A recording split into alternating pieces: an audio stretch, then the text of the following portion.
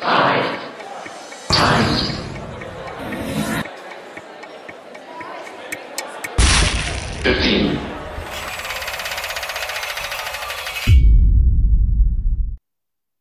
everybody, welcome to this event by 5 by 15 with Emma Dabiri, Beverly Daniel Tatum and myself, Georgina Lawton. I'm really looking forward to tonight's discussion, as I hope you all are. We've got some fantastic points of conversation to draw from, and I've devoured both Beverly and Emma's recent work. So on to a little about the speakers, and then we're going to dive right into the chat. So Dr. Beverly Daniel Tatum is the African-American clinical psychologist, writer, and author of the best-selling book, Why All the Black Kids Sitting Together in the Cafeteria and Other Conversations About Race. It is now in its 20th anniversary edition and is available to buy in the UK and from independent bookshops such as Newham Bookshop. In 2013, Beverly was the recipient of the Carnegie Academic Leadership Award and the 2014 recipient of the American Psychological Association Award for Outstanding Lifetime Contributions to Psychology. She holds a BA degree in psychology from Wesleyan University, an MA and PhD in clinical psychology from the University of Michigan, and an MA in religious studies from Hartford Seminary. She lives in Atlanta, Georgia. Emma Dabiri is an Irish-Nigerian academic, writer, broadcaster, and the author of 2019's Don't Touch My Hair and the Sunday Times and Irish Times bestseller, What White People Can Do Next, which was released in April of 2021. Emma is a teaching fellow in the African Department of SOAS, University London, and a researcher at Goldsmiths. She is a regular presenter across British and Irish television and radio, and her writing has been published in a number of anthologies, academic journals, and the national press. And she is based in London.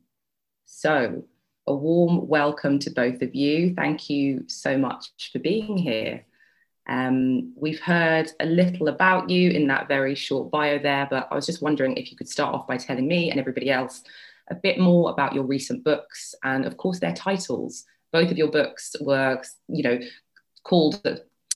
so-called for having provocative titles. So where have the idea for your books and the title actually originated from? Beverly, perhaps we could start with you. Sure. Well, let me begin by saying how happy I am to be in this conversation. So thank you, Georgina, for hosting it. And Emma, thank you for joining me here. I'm really delighted for this opportunity. My book was originally written back in the 90s. It was first published in 1997. And when I wrote it then, I was a professor of psychology at a women's college in Massachusetts, Mount Holyoke College. And I had been teaching about racism for about 17 years. I started in 1980. So 17 years in, I decided to write this book because I wanted to answer the questions that kept coming up over and over and over again. You know, people often ask, why did I name it? Why are all the Black kids sitting together in the cafeteria? In fact, it was because that question was asked so often. I did a lot of workshops for teachers and educators, particularly in communities that were involved in school desegregation, where Black students were being bused into predominantly white communities as part of an integration effort, a desegregation effort. And when I did workshops in those schools, the teachers, typically white teachers, white administrators, would say, you know, we're doing this desegregation thing, but the Black kids are still sitting together in the cafeteria. Why is that? That was often the way the question was posed. My book tries to answer that question, but fundamentally, it's not just about the answer to that question. It's really about understanding what racism is, a systemic racism. What is that? How does it impact how we think about ourselves as individuals in terms of our own racialized identities? And then ultimately, what can we all collectively do to interrupt the cycle of racism? That's what I hope people take from it. Fantastic. And Emma, the same question to you. What inspired What White People Can Do Next, and where did the title come from? Yeah, so I'll start with the title, and the title is a provocation in many ways, and it's also using the, before I jump into that, I just want to say I'm so delighted and excited to be here, and I'm a huge fan of both of your work. But Beverly's book is a book that was given to me probably at the start of my own PhD by by a professor who was like, you need to read this. So it's a huge honor to be here talking about my book in that context as well. So yeah, I'm using the kind of framework of the current anti-racist narrative, the one that's been like kind of gaining popularity over the last, I would say, kind of 4 years, but has been very much turbocharged by the events surrounding the murder of George Floyd in 2020, an anti-racist movement that takes place mostly online. And that I'm in many ways actually offering not so much a critique of, but more perhaps an alternative way that we could approach what I would call maybe liberation work, even opposed to, or in contrast to anti-racism. So the title was, yeah, I guess, provocative and using the language that is using the type of framework that we see quite a lot of now. From the moment it was announced, I started to get like a backlash. I had very incensed white people who went to the trouble of emailing me and finding my email address and emailing me to tell me how despicable the title is and how racist I am. How dare I refer to them as white people and tell them what to do. But I also had a backlash from Black people and other people of color who I think thought I was kind of, you know, just producing another little cute allyship guide, and that perhaps I was jumping on what some people have identified as a bit of a gravy train moment. So it was quite frustrating seeing that unfolding and being like, no, I'm using this title in a subversive way to actually like unpack a lot of that stuff, but I can't reveal that yet because that will give the game away. But as soon as people read it, as soon as the proofs went out, people were like, ah, this is actually something very different to what I thought it was. So yeah. Interesting. And Beverly, you know, we have been just talking just now about how there is a huge number of books, discussing race and identity. Obviously, your book first came out in 1997. Do you think the media landscape has changed for the better in the last 20 years? Well, certainly there are some things that have changed in the last 20 years. You know, I want to speak for a moment about that summer of 2020, which in the United States has often been referred to the summer of racial reckoning, right? Following the horrible murder of George Floyd and the highly visible nature of it. Because one of the things that happened then was this rush among many people, white people primarily, to purchase books about race and racism to sort of educate oneself. And that, that rush to that kind of self-education represents something that you know, in the 40 years I've been doing this work, have not seen anything quite like it. And so that does convey something different. But one of the things I should mention is that the book I wrote in 1997 is not the book that is available today in the UK, because what you all have access to is the 2017 edition, which I updated to reflect on what had happened over the 20 years between the first publication and this one. This version is about 120 pages longer, and much of the information that was in the first book had to be updated because it was no longer accurate.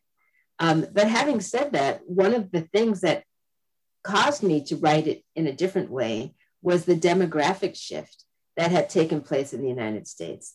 The conversation about racism was not just about Black people and white people, though that's still a fundamental binary that people talk about when we talk about racism, but the experience of Latinx youth and Asian American and Pacific Island youth and Muslim youth in a post 9/11 world in the United States. You know, all of these, the indigenous population, Native peoples, thinking about what the experience of navigating the perpetuation of racism in our society as young people was something that I really wanted to explore, because during the time that I served as president of Spelman, which was from 2002 to 2015, I imagine many of your listeners know that Spelman is a historically Black college for women in Atlanta, one of only two in the United States.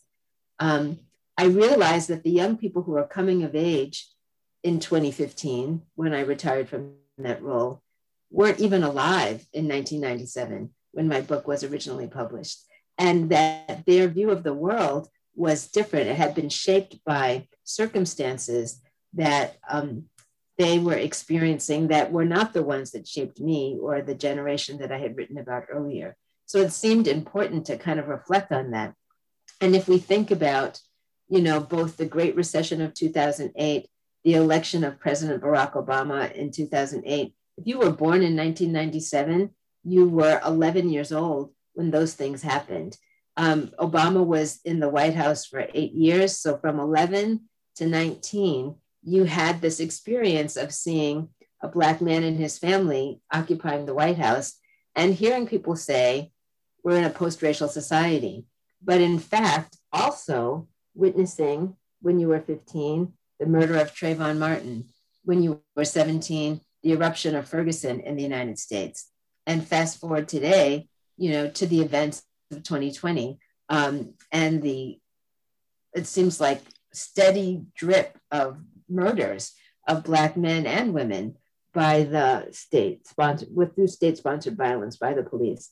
So all of those things were important to reflect on and that have shaped the dialogue about what's happening right now in a way that is different from 1997. Absolutely. And I'm enjoying the, circularity of all this because, I was born in 92, so that trajectory is quite closely aligned to my own timeline. And, I was brought up in a white family. So if I'd read your book years ago, I think it really would have informed a lot of my work. And then Emma, you've also, talked about reading Beverly's book some time ago. And here we all are having this conversation. So yeah, it's fantastic. And Emma, you also said that prior to this conversation, actually, that you had something of a relationship with Spelman where Beverly was president because your father went to Morehouse, which is the historically Black male college. Am I right? Yeah, so I was born in Ireland, but I spent the first few years of my life in Atlanta, Georgia, and that was because my dad was studying at Spelman. And while we moved back to Ireland, which was a disturbing experience that I've written about was initially a disturbing experience that I've written about in some of my books. I always had Atlanta in my mind as this like Black utopia. And then I started going back as a teenager because I still had a lot of family there. My dad's siblings had stayed there and had married like Black Americans. So I had lots of cousins and family in Atlanta. And I started going back from Ireland as a teenager. And I was just like, it was like the antidote to my experiences in Ireland. It was just like the polar opposite. And I was like, I'm going to go to Spelman. But then that didn't materialize. And London got me instead. So I came to university in London and I'm still here. But yeah, I think I think both Spelman and Morehouse and, like Howard University, which is another one of the famous HBCUs, are just such, fascinating institutions. Absolutely. And Beverly, why do you think it's important to have Black colleges? It's just something that we don't have in the UK or in Ireland. Why definitely not in Ireland. Yes. Yeah.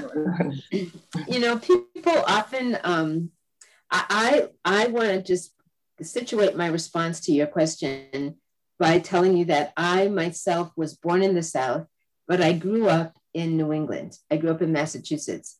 My family, I was born in 1954, so a long time ago, but at a time when the South was still the Jim Crow South, when it was still segregated schools. And my parents left Florida in the late 50s to move to Massachusetts, in part because they didn't want their kids to grow up in a segregated school system. They wanted, freedom from that Jim Crow environment.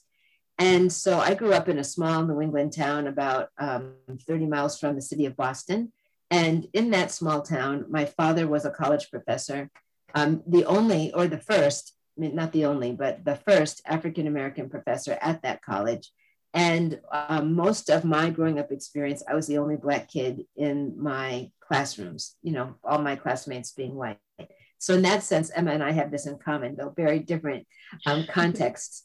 But I say that to say all of my professional experience as an educator, as a college professor, was at predominantly white institutions and prior to becoming president of Spelman.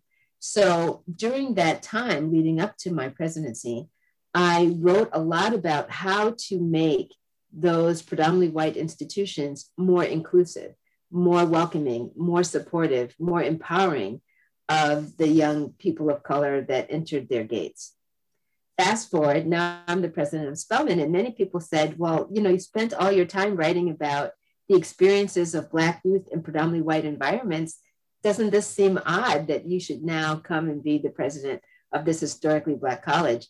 But for me, it was a great experience personally, but also I came to really appreciate almost instantly how important it was for young women of African descent to be able to come to a place and say, this place was built for me, where I'm going to be at the center of the educational experience, not on the margins of it in any way, where I'm going to be inspired by women who look like me, who are achieving great things, and who are blazing trails that I can follow. No matter what a young woman at Spelman wants to do, it's likely that someone at Spelman has done it before her, so that there's this sense of following in a tradition of excellence that she can rise to. And that is very, very empowering.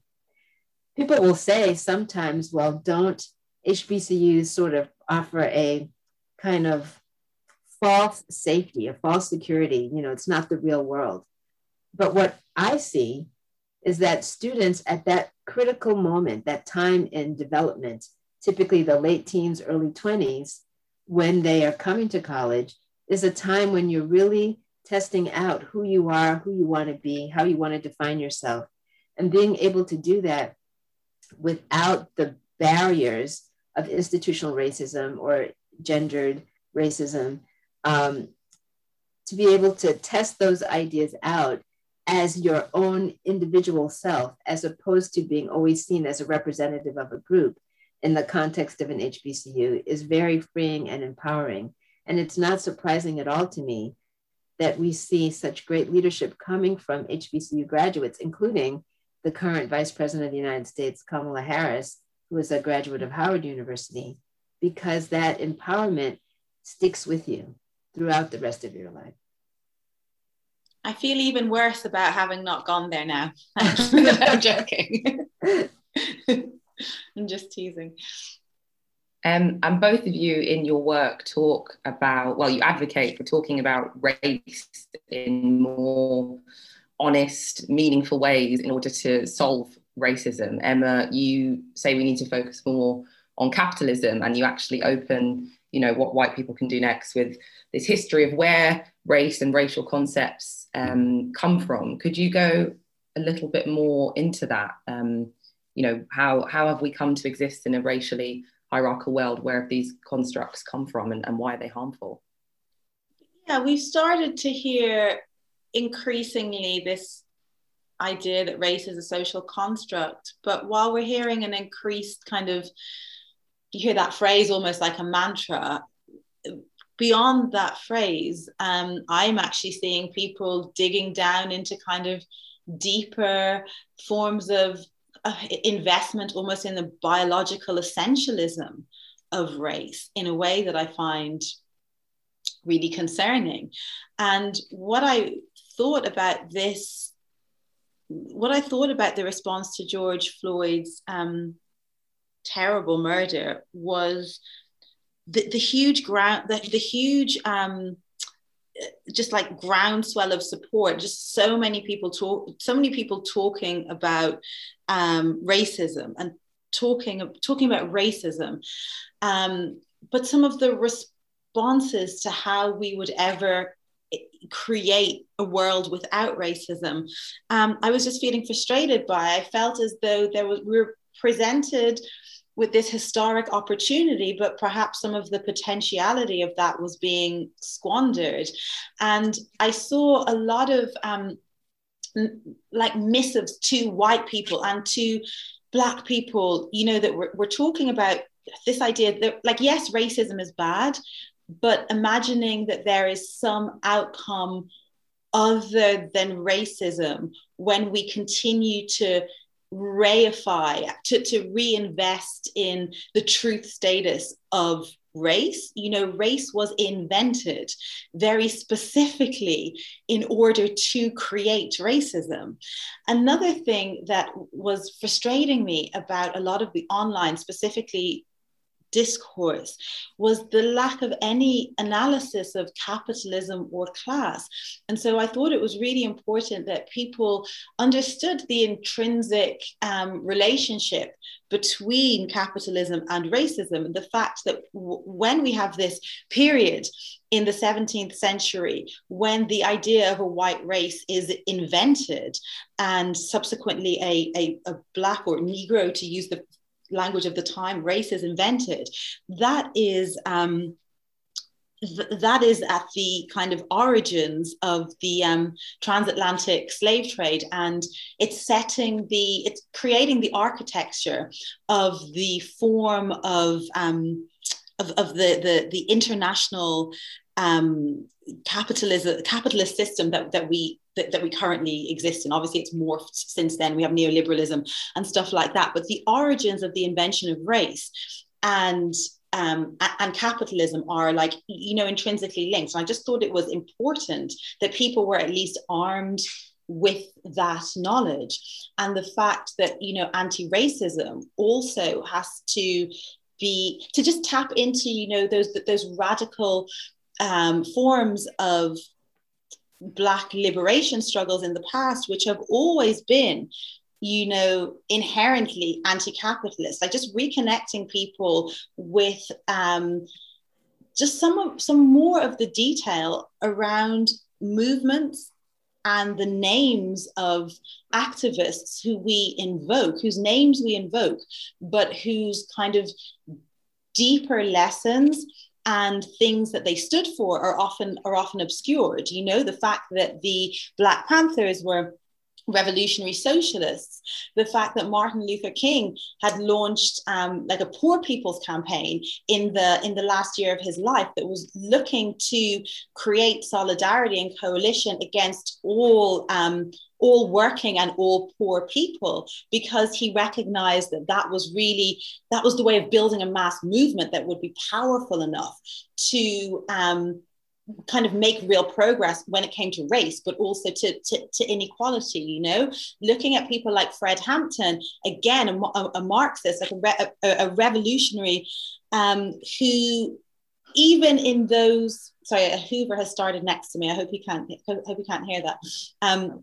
But who even in this period in American history, you know, far more fraught than now. It's the period where, like, the Jim Crow laws are finally kind of being disassembled, was able to have the vision to try and form a rainbow coalition, you know, that was seeking to unite disenfranchised whites and Puerto Ricans and Black people to create a mass movement, and just drawing on those radical histories to give people a greater kind of understanding of, I guess, the role of capitalism and the necessity of solidarity and coalition building in a moment where I was seeing just very divisive rhetoric about race and the truth status of racial groups re-emerging in a moment. Sorry, I'll finish quickly. But Stuart Hall, a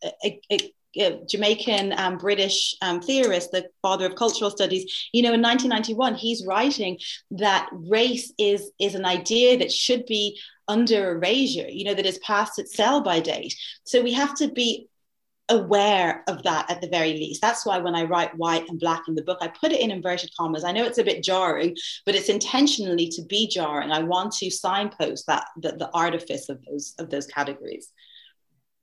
If I might say something about what Emma just said, is actually one of the things that, Emma, I really appreciated about your book was that you really remind us about the artificiality of race and its use. Particularly, I remember thinking about, you know, Bacon's Rebellion that you talk about, and the importance of that.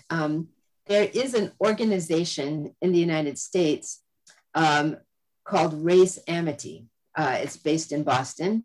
And they produced a documentary called The Other Tradition.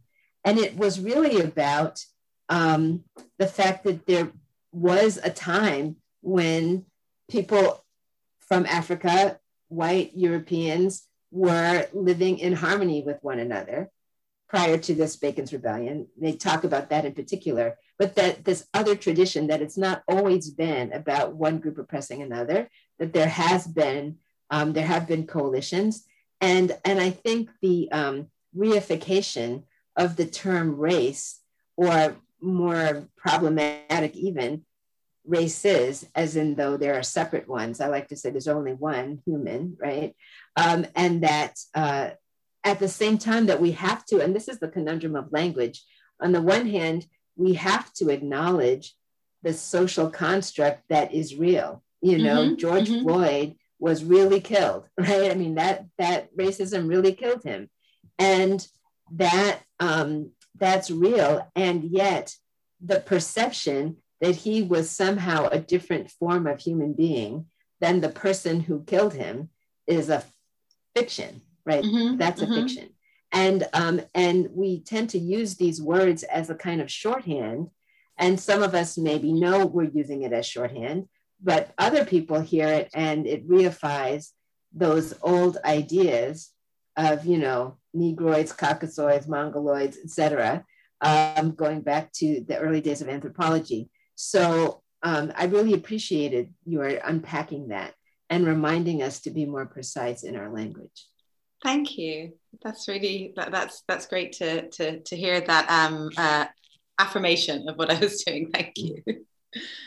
Yeah, I think for me, I've taken, you know, both those things from your work, Emma, kind of remembering what's being lost in these conversations around race, you know, looking at the history, why race was created in the first place. I think that is really like the missing piece to some of these conversations that we're having on and offline about racial identity. And then Beverly, your work as well, I learned so much about just the formation of, you know, a positive racial identity. And, you know, in your work, you talk about, in order for white and Black people to, I guess, develop positive racial identities, we have to sort of unlearn information, not just about ourselves, but about other people. And that's not just a job for Black and brown people, that's a job for white people as well. But how can each of us unlearn that misinformation that we have about race and racial identities in general? Like, how can we, you know, do that work?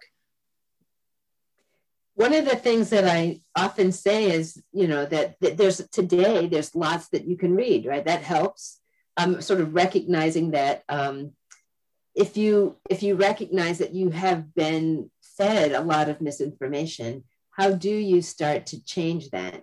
You have to continually look inward, but you have to be looking outward at the same time, right? You can't just stay at home and read books about it, right? You have to engage or post on Twitter, right? You know, you have to engage with people different from yourself in order to develop that capacity.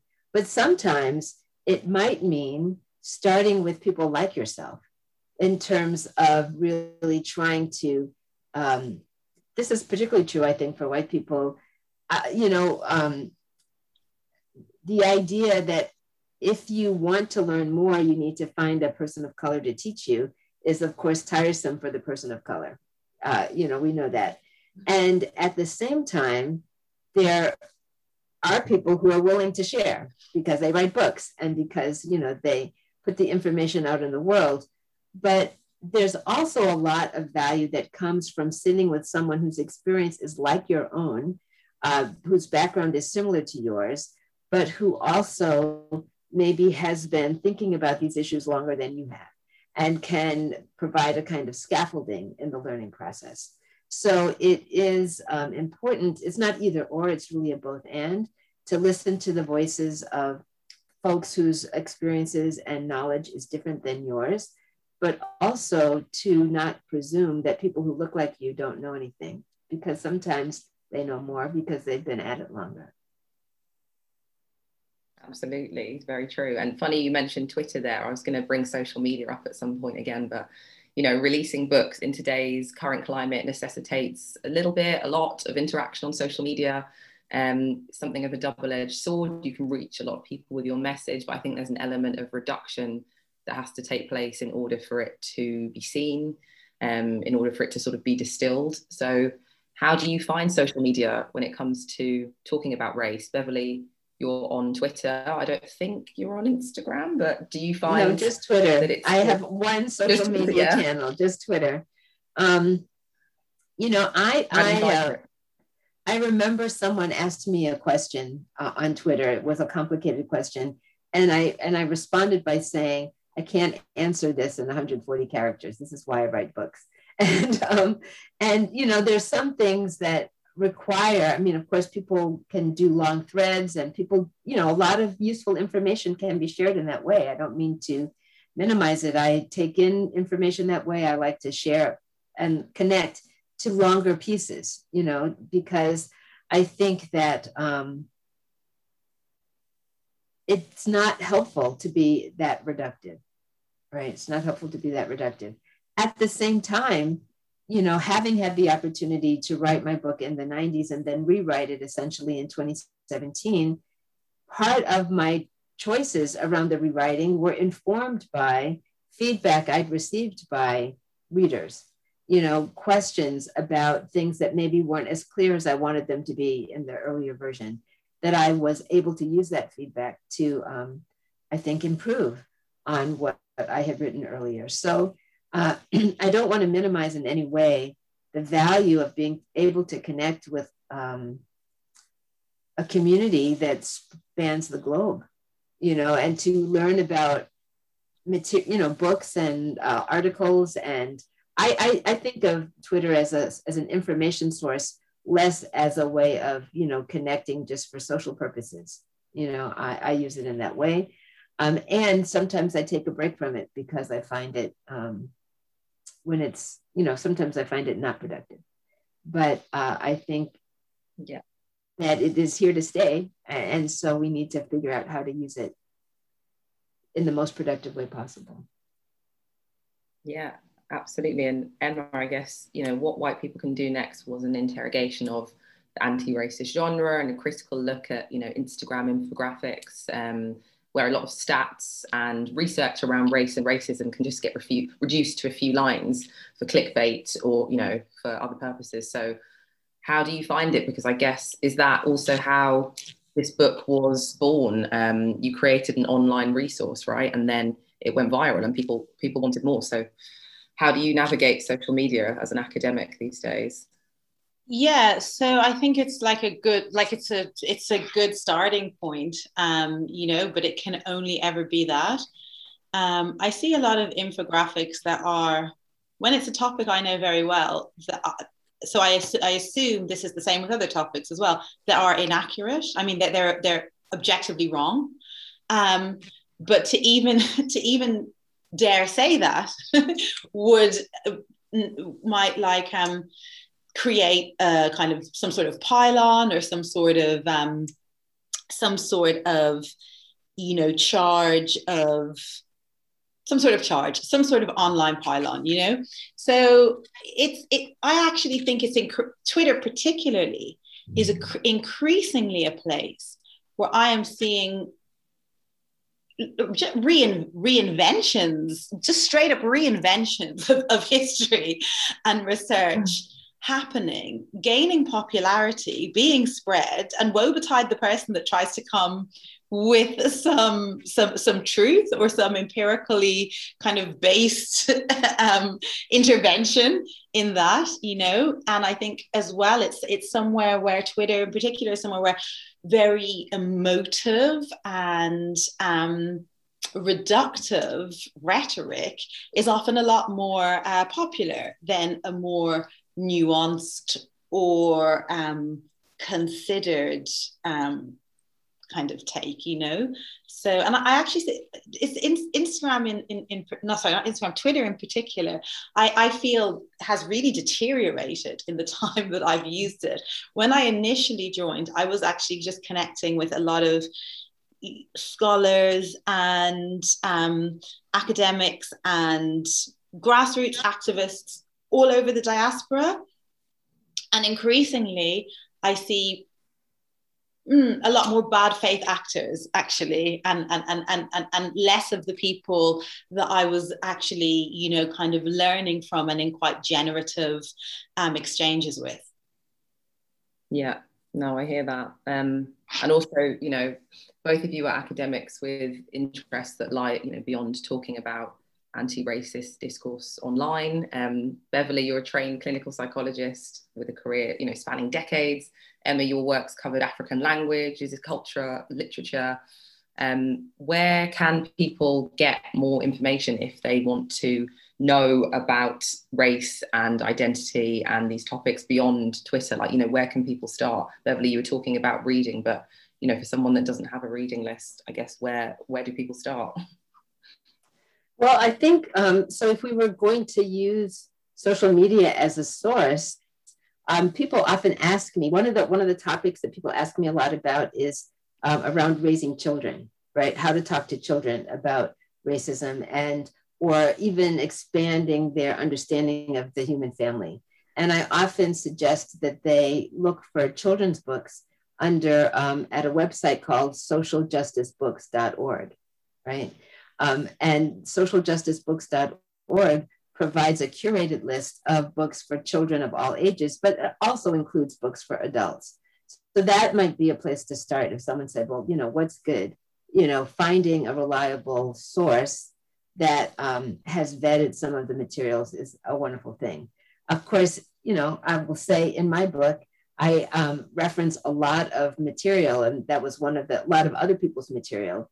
You know, part of what makes it so much longer is all the notes in the back, because I really recognize that in that 20-year period from 1997 to 2017, a lot more stuff had been written that was important and relevant and that I was able to reference, not just in terms of understanding racism, but also understanding the psychology of it and how we think about what it means to, for example, to talk about unconscious bias. That's a concept that we've been talking about in the 21st century much more than we did in the 20th.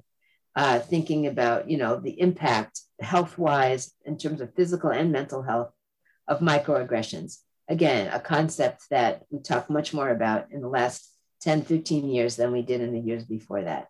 So thinking about how population shifts and psychology and the polarization, the increased polarization of our societies, not just in the US as it seems to me, but really beyond the borders,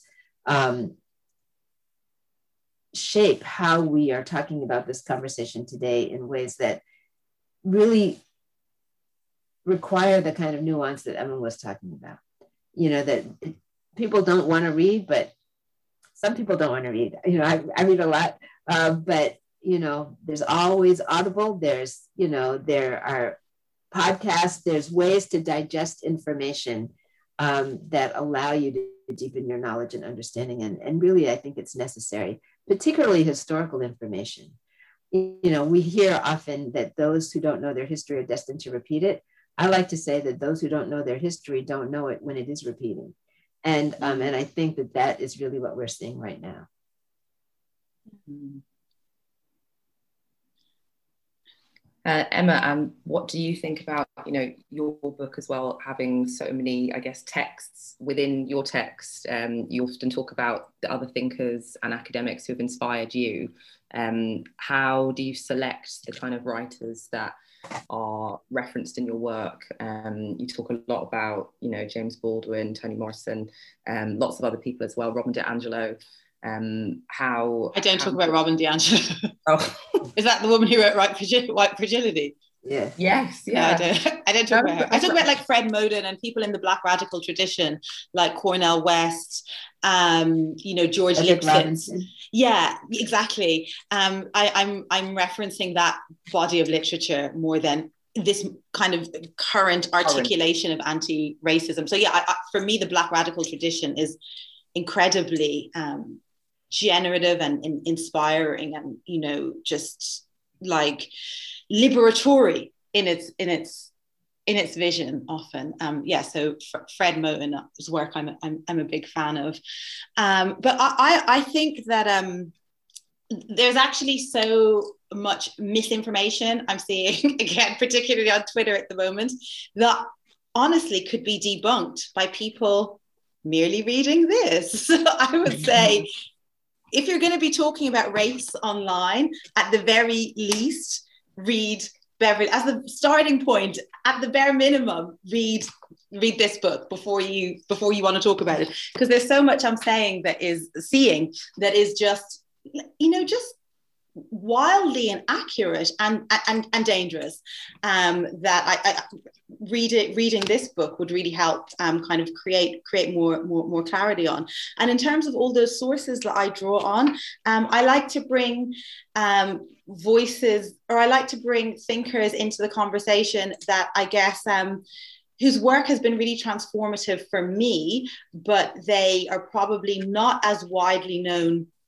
outside of academic circles. Sometimes they're not as well known in the mainstream. So I like to, kind of bring some of their ideas to more mainstream conversations, because I find their work so so insightful and so helpful to my own thinking. What else? I actually think people need to engage with discourse and texts beyond the same kind of repetitive and often inaccurate stuff that is just being shared online. So I think reading books, again, podcasts. I am a late adopter of podcasts.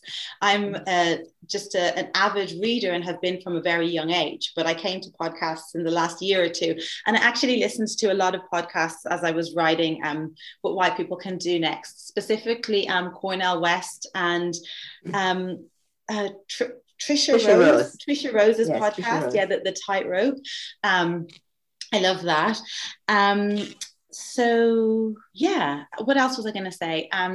Again, I think of the Black Panthers and the fact that they had this 6-week reading course that was required to become a member, so that people had a rudimentary political education before they joined the party. And I just think the idea that reading is only for people who are, have some sort of privilege or elite, or I just reject that idea, and then again, I think also of the consciousness raising sessions of, second wave feminism, and the way that the acknowledgement that not everybody could or was going to read these texts. So people would meet and discuss the text. So those that hadn't read them could also benefit from the conversation with those who had. I feel like we do need more offline and kind of physical worlds organizing and meeting.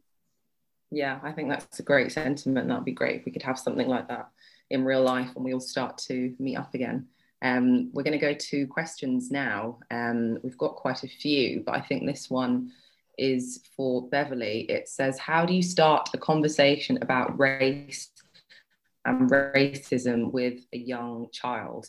And I know there's lots of examples in your book, Beverly. You talk about, discussing race with your son at several points in his life. So yeah, how would you start it off, I guess? Yes, well, one of the things that I think is really important to acknowledge is that children do notice physical difference and they comment on it. Starting from, we know from developmental studies of infants that even babies as young as 6 months will differentially attune to faces that match their caregiver and faces that don't, right? So they're noticing difference, but they start to talk about those differences as early as 2. And you can hear preschoolers, 2-year-olds and 3-year-olds already starting to internalize messages about the racial hierarchy, the white supremacist assumptions around light being better than dark, about some people being more highly valued than other people, or the stereotypes that they see in the media. It's amazing how quickly children start to learn those categories and what's associated with them. So you can hear, kindergartners talking about, well, no, you can't be the princess because princesses, don't look like you do. Or, you can't play with us because you are in this group. And so parents are not protecting their children by not talking to them. Sometimes parents will say, well, my child's so innocent, I don't want to introduce ideas that will take away that innocence. But the fact of the matter is the child is being exposed and has questions. And those questions are not necessarily a sign of prejudice. They're a sign of trying to understand the world. I did a TEDx talk, and based on an example that's in my book, titled, "Is My Skin Brown Because I Drank Chocolate Milk?" And the story is based on my 3-year-old son being in a childcare setting where one of his white friends, my son being a young Black boy, one of his white friends told him his skin was brown because he drank too much chocolate milk. And he came home and asked me if this was true. Well, it was not, of course, it's not true, in case you're wondering. But the young child who asked the question had seen him drink.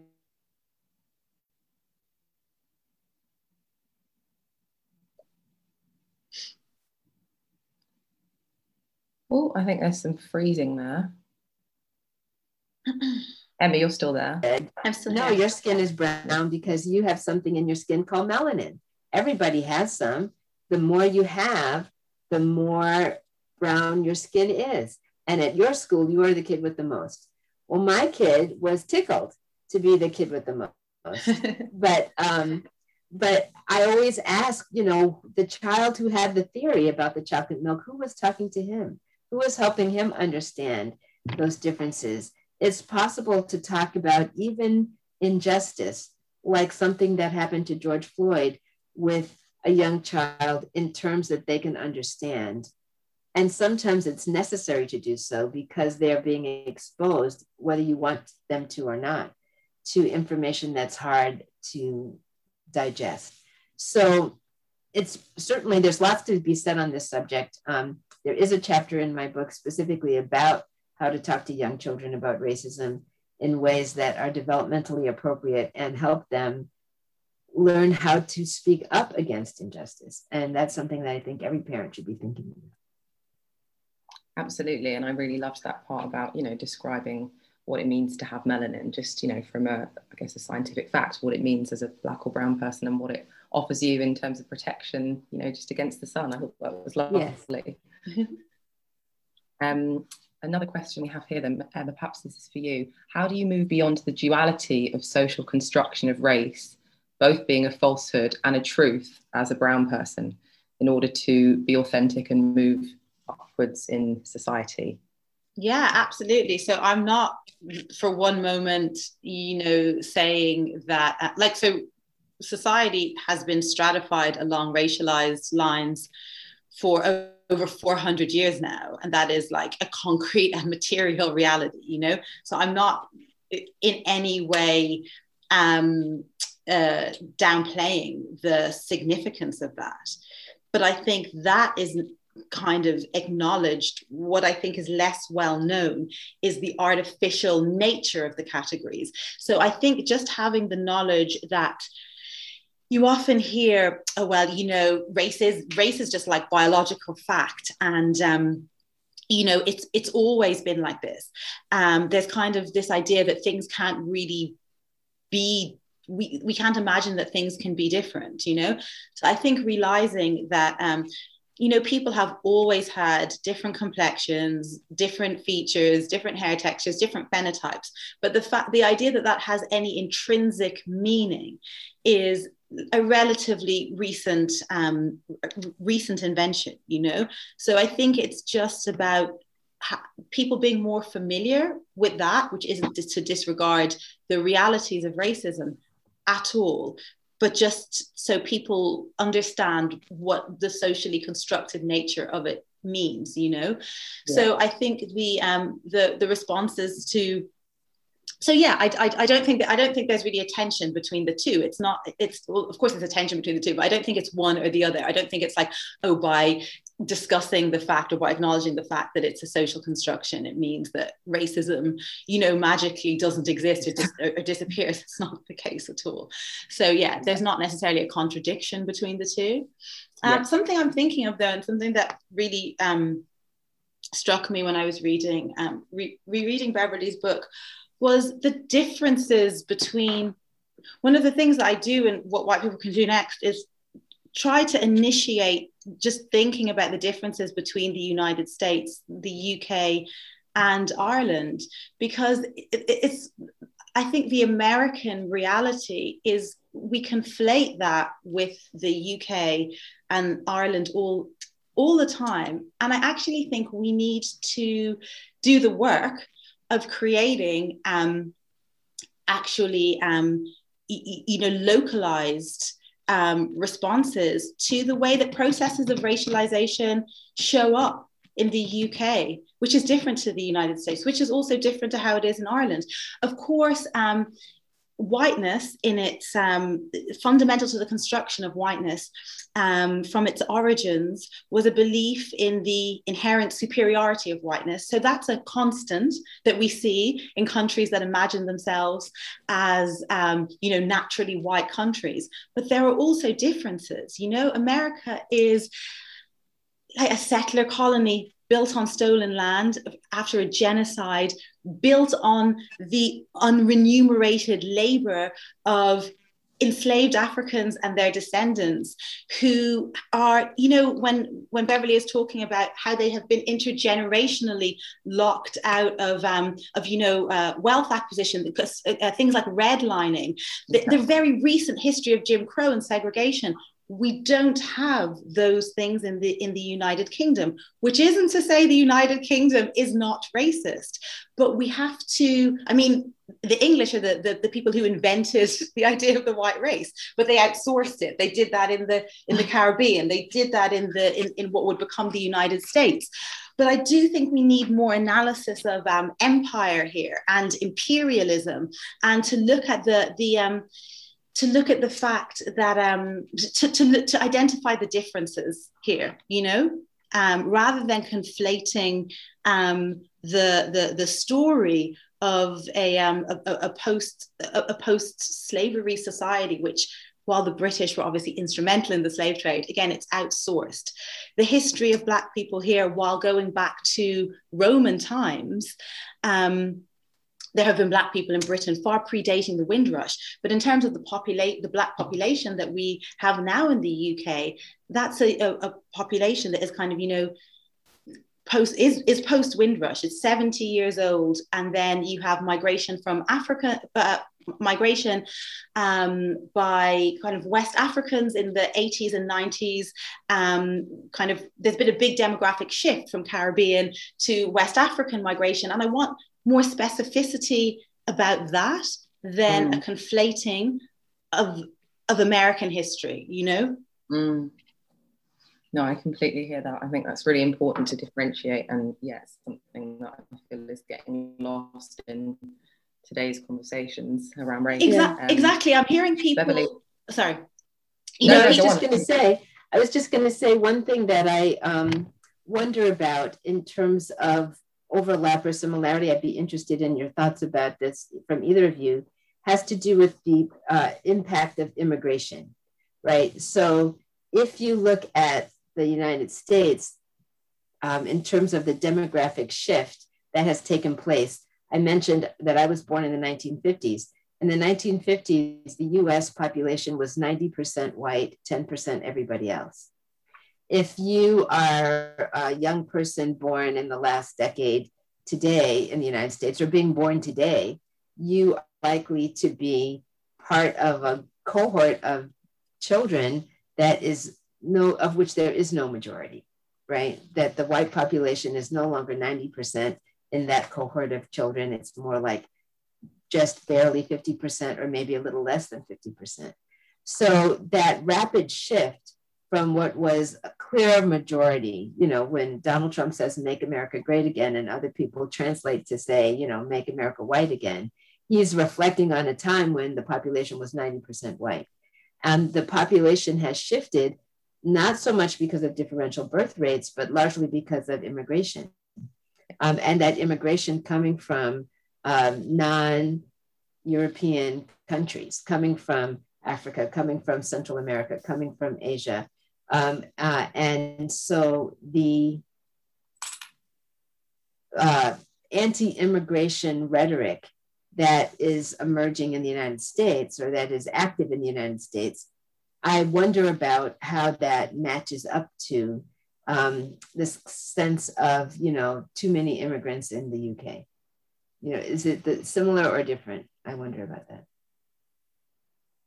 Yeah, there's definitely like an anti-immigrant kind of a potent anti-immigrant idea, and I that's what Brexit, the vote for Brexit, yes, has meant. Many people have charged the Brexit vote with being, to a large degree, an expression of that anti-immigrant sentiment, which is quite rife. Yes. Absolutely. But again, it's like, racism is used in the way it has been since its inception to get people to vote or to act against their own best interests. Yes. Because the vote for Brexit is not beneficial to many of the people who voted for it. I don't really know who it is beneficial to, but racism and xenophobia, can be mobilized can be used to mobilize people to vote in that way. Yeah, and indeed, I guess that's why you advocated for, building coalitions, you call it, based on, I guess, recognizing your class oppression or your oppression within a capitalist society. And I found that really interesting in your book. Yeah, and the coalitions aren't my idea. They're there with the Combahee River Collective. They're there with the Black Panthers. They're there with Martin Luther King. They're there with all of the people whose icons, whose names we invoke, but whose broader lessons we often disregard. But another thing I would like to add again is the difference between being like I see a lot of people, using the history of slavery as though it's their personal history. And I'm like, you do realize you're not the descendant of slaves. You may be Black, but not all Black people are the descendants of slaves. So I think it's, it's, again, the Caribbean population in the UK are largely the descendants of slaves, whereas the African population who've moved here from the 80s and 90s, in increasing numbers in the 80s and 90s, are not the descendants of slaves. But I don't see those, I just see lots of different stuff being conflated, and I don't, inaccuracy, especially when it can be weaponized in certain ways, makes me very uncomfortable. Yeah, no, I hear that. And I guess it's time to wrap up. So I'd just like to finish with one question around hope and sort of optimism for the future, if we can. I think both your books are imbued with quite a lot of optimism, and you've referenced Afrofuturism in your work, I think both of you, which I think is a uniquely optimistic, subversive concept, where we see Black people reimagining a different future for themselves. Beverly, I liked it when you spoke about the children's book, Harriet's Underground Railroad in the Sky, as a vehicle for educating children about the possibility for change when it comes to race. The book draws on Harriet Tubman's life and tells the story of a young Black girl who travels back in time and experiences slavery. And then she takes control of her own destiny and she escapes. Emma, you also talk about Afrofuturism a lot in your first book, but also you've done a documentary on that for the BBC. And yeah, on a positive note, I guess, in an ideal world, what can we envisage for the next generation when it comes to discussing race and racism? Is it possible to be hopeful for the future? I think it's necessary to be hopeful for the future, whether it's possible or not. I think it's a necessity. I often quote Bryan Stevenson, who is known in the United States as the head of the Equal Justice Initiative and built what's commonly called the Lynching Memorial in Montgomery. And he says regularly that injustice prevails when hopelessness persists. Injustice prevails when hopelessness persists. So to me, cultivating a sense of hopefulness is a daily practice. It's something that I feel I have to do in order to persist, you know, in order to keep working. And so, I describe it as like looking for signs of spring after a horrible winter. You know, you are encouraged when you see a little crocus popping up. You know, sometimes there are small signs in communities where organizing has taken place and some changes being initiated and there are coalitions being built. Other days, you hear the news and you think, my goodness, we're just not making any progress at all. But you have to keep looking for those shoots in order to help cultivate them so that they keep growing. You know, to abandon that effort would be to give it up altogether. And so for me, I like to say I am a professional optimist because I work at it every day. Emma, do you agree? Yeah, absolutely. And one of the things about the kind of online permutation of, or the online demands of allyship, allyship being in its online formulation, how it's being commonly perceived as something, you know, I kind of try and unpack and challenge, but is this idea of, you know, it's just very much to do with kind of like penance and this idea that, you know, the work is ongoing and forever arduous. And even I had some backlash against the book cover that was just like, oh, this book cover is frivolous, it doesn't like deal with the severity of race. And I'm like, my gosh, it totally does, but it's also like infused with hope. And so I bring in, like, you know, ideas kind of beyond the, because the book has some the latest book looks at kind of some, you know, philosophical tenets, just kind of touches on them, but it looks at the world as divided by, you know, Cartesian binaries and with black and white, but also with nature and culture and with the human and the non-human. And because I link a lot of what I'm talking about, you know, to the climate crisis and our use of the climate and our conceit that we are separate from the natural world and dominant over it, which is again an inheritance from whiteness, you know, I kind of want people to make connections, you know, maybe between things they haven't thought about before, and to consider our entanglement and our being of the world rather than like our dominance of it. And, you know, by the end, I'm talking about, I suggest that maybe plants are our allies and, you know, kind of touching on ideas about like psilocybin. And I also talk about dancing. You know, I have read, and dance, because these are the most joyous expressions of being, you know, of being human, but also, you know, just dance. And there's so much joy in the world that is even more necessary in spite of all the terrible things that exist, you know. So I really hope that sense of hopefulness and joy is infused through my work. I'm quite a fun-loving person as well. Yeah, for sure. I think that comes across here. And I think, in your work, there's definitely that level of hopefulness in both your books. So Beverly, Emma, thank you so much for joining us tonight. It's been inspiring. It's been a pleasure. I've really enjoyed talking to you.